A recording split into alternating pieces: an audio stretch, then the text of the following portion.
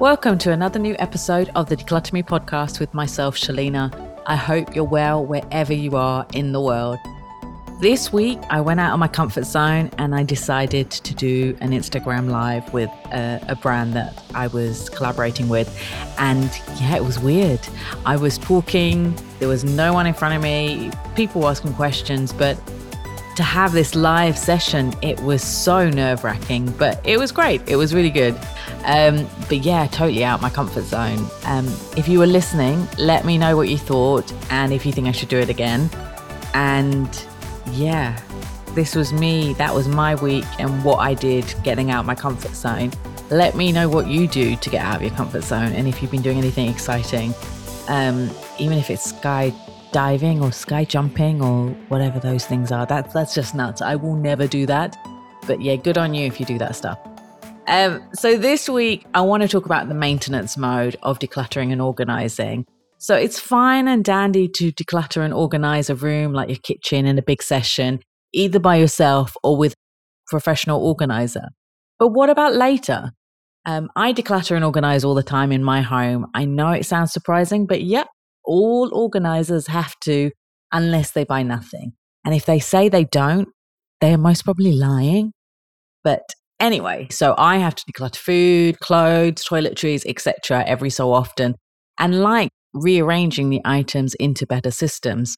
And after all these years, there's so many new ways to organize your items, either with different hangers, boxes, organizing tools. And I test them out all the time whenever I see them, just to see if it works and whether it's worth getting it for my clients as well. So I want to help you to maintain your space as well, so you can stay organized and decluttered moving forward.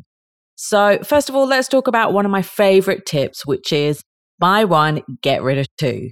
That is a great way to free up space in your home without thinking about it much. So if you buy a new dress, you have to get rid of two dresses or two items of clothes and then put them in the donation bag.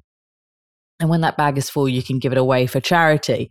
And by doing the buy one, get rid of two, you free up more space, whether it's in your hanging, your shelves, your bookcase, your pantry.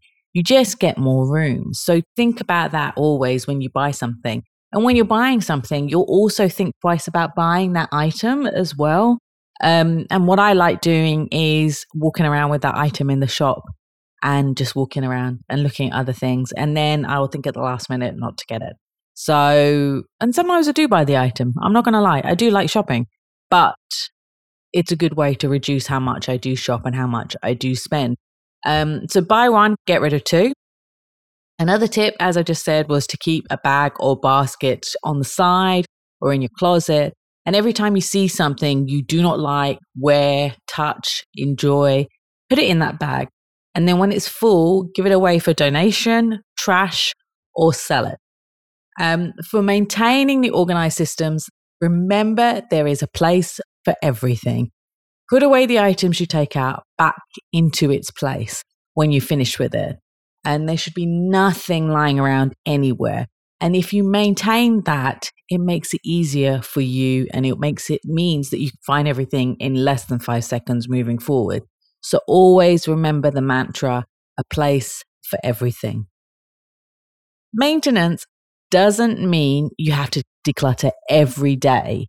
However, with areas like the kitchen, your closet, there should be maintenance every day just by cleaning and putting the items back in their place. For areas like the pantry, that can be reviewed every month or every quarter to check for old food, etc.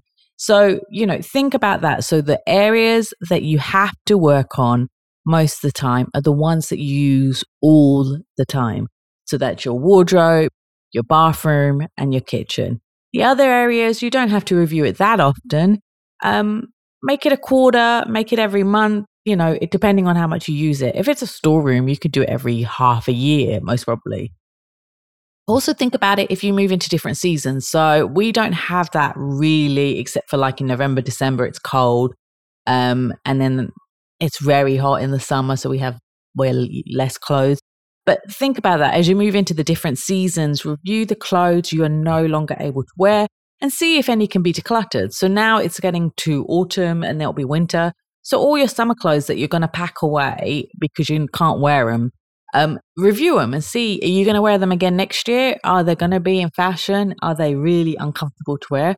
And if they are not great, put them in that bag, which is going to go for a donation, or give it away straight away.